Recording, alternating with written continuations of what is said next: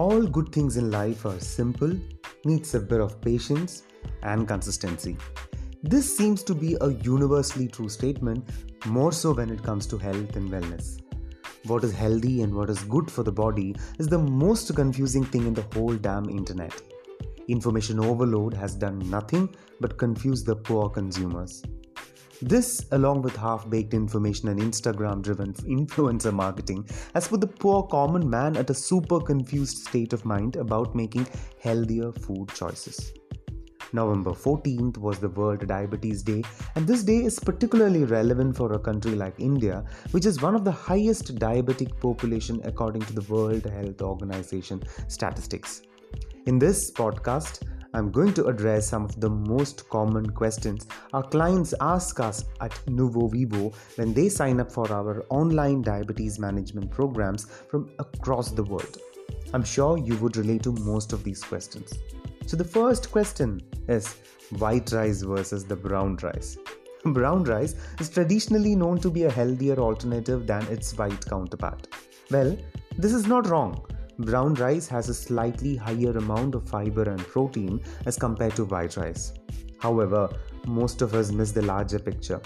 For example, if a person eats, say, brown rice with some curd or sambar, as against another person who eats white rice with some green leafy vegetables and some protein such as pulses, lentil, egg, fish, etc. In both these cases, our body understands the food as a whole. It does not act on white rice separately or pulses separately, and hence the second option is better than the first with regards to a diabetic person. It is the combined glycemic index of the food and the total fiber and the protein content as a whole that decides how soon the blood glucose level will increase in the body. Number 2 is healthy eating is almost always a misnomer. Any supposedly healthy food, if eaten more than required, is unhealthy for the body. Our ancestors used to say even elixir, if overeaten, is going to be a poison. While one can consciously choose healthier food, it is equally important that he or she does not overeat. For example, a multigrain bread might be a better choice than the white bread. But then, how many such breads are you eating? Or in other words, are you eating more than what you spend in a day? If the calories consumed is more than the calories expended, a person will gain weight in spite of healthier food choices. This eventually leads to higher triglyceride levels, visceral fat, and many other related issues. Number 3. Substituting sugar with honey or jaggery. Table sugar is generally known to be unhealthy as it gets released as glucose into the blood almost immediately, owing to its high glycemic index. Besides, they are highly processed and often bleached with chemicals and thus lose most of its nutrients. In short, table sugar is just simple carbohydrates with no other nutrient value, and hence it is also known as empty calories. For this reason, jaggery and honey are considered to be healthier counterparts.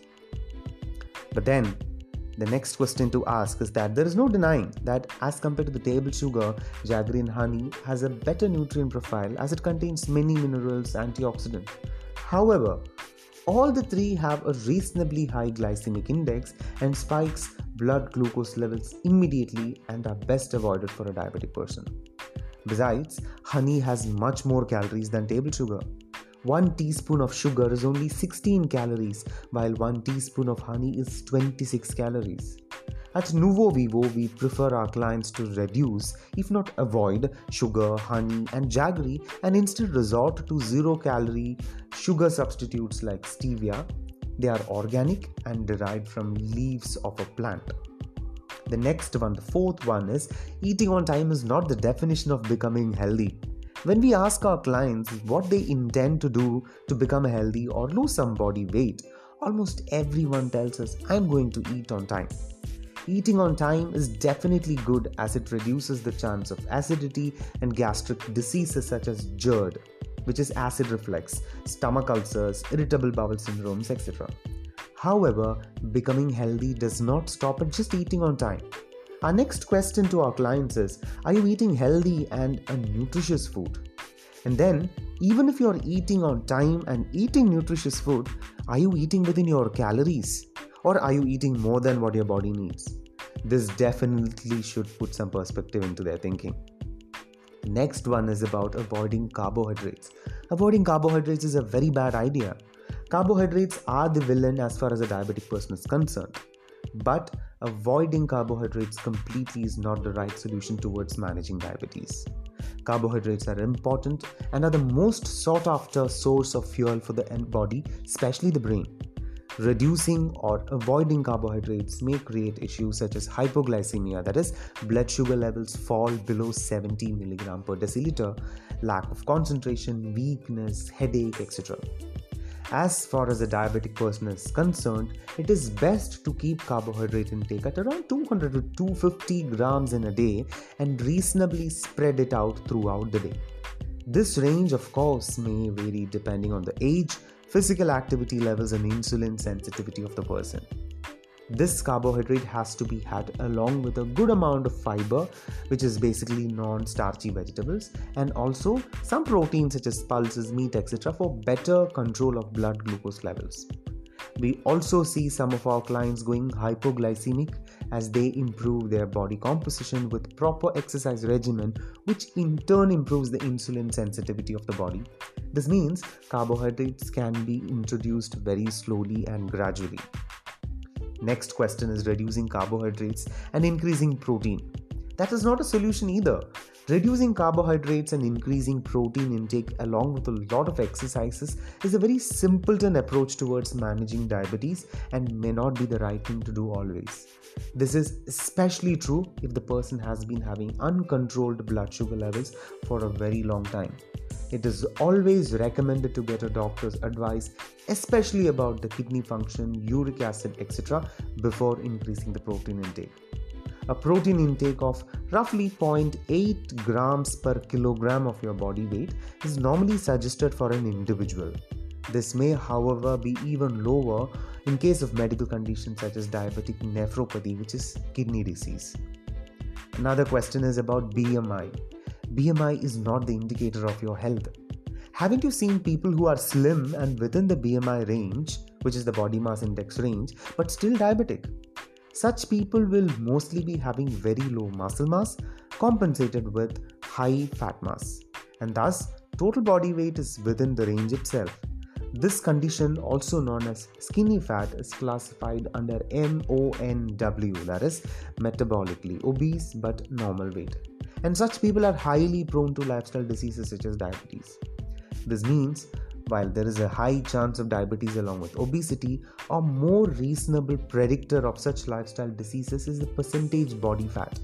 A healthy fat percentage range is 12 to 20% for men and 15 to 22% for women. Walking is not an exercise. That's the next and the last thing that I want to tell you. I hate to break this bubble for you. Please do not get me wrong, walking is a good cardiovascular activity and is preferred especially for the elderly. However, as far as the younger people are concerned, walking is just a light cardiovascular activity. Brisk walking for around 40 minutes will burn nearly 150 calories, and to put that number in perspective, one homemade dosa is nearly 120 calories. A more practical approach is to include a combination of resistance training and cardiovascular activity so as to improve the metabolic parameters. However, just be cautious about the physical conditions of the body before doing these exercises. For example, we tell our clients to avoid or reduce resistance training if they had episodes of piles in the past. Similarly, if a person has an arthritic knee or a disc prolapse or a lower back disc degeneration or is obese, we strictly warn them against cardio exercises such as running, as it can further make the injury worse. In short, managing diabetes and becoming healthy requires some sensible approach and can be achieved without beating yourself up. It is possible to enjoy the journey and achieve the desired results. It only requires a flexible yet scientific approach towards planning nutrition and exercises. After all, a bit of patience and a lot of consistency always helps. Remember, Rome was not built in a day. That's it today. I hope you liked this podcast. This is Rajiv Ambat from Nuvo Vivo Center for Obesity, Lifestyle Disorders and Research. We are an online health, wellness and fitness company which can help our clients across the globe with not just losing weight or building some muscles, but also managing lifestyle diseases such as diabetes, cholesterol, thyroid, PCOD, fatty liver, uric acid, hypertension, etc.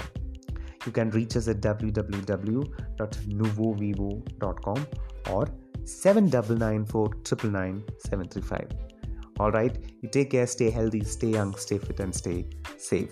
Take care.